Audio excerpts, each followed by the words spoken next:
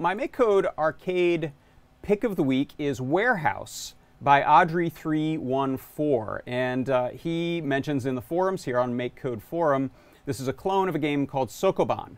So let's hop over and take a look at it. So this is the game, and this is it'll be familiar to a lot of people, this type of game. It's a pushing the blocks game. So I'm just going to use the D-pad to push this box over the dot.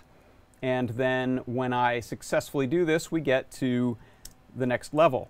And so you can see it becomes tricky because we can't pull boxes. So we shove them into a corner, you're stuck. So you have to figure out how to navigate around to successfully push the boxes. So you have to think a moment before you get in there and actually get yourself stuck. And if you do get yourself stuck, I'll show you what that looks like.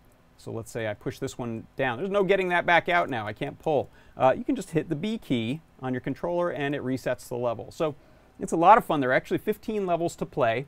And I wanted to now take a look at how the box pushing and pulling mechanism works, because I thought that was really nicely done. So what happens is when you're moving your character using the up, down, left, or right D-pad keys, if there's a collision or an overlap which is detected between the character and the block, which is called the Sokoban here, then it will, as long as the block isn't blocked by a wall, it will change the box's direction by a certain number of units on X or Y. And so it works really effectively. You can see here as I move the character around, he actually overlaps for a moment, and then the box gets pushed based on the direction you're going, which works really well. And there's no built-in mechanism for doing this. There's not a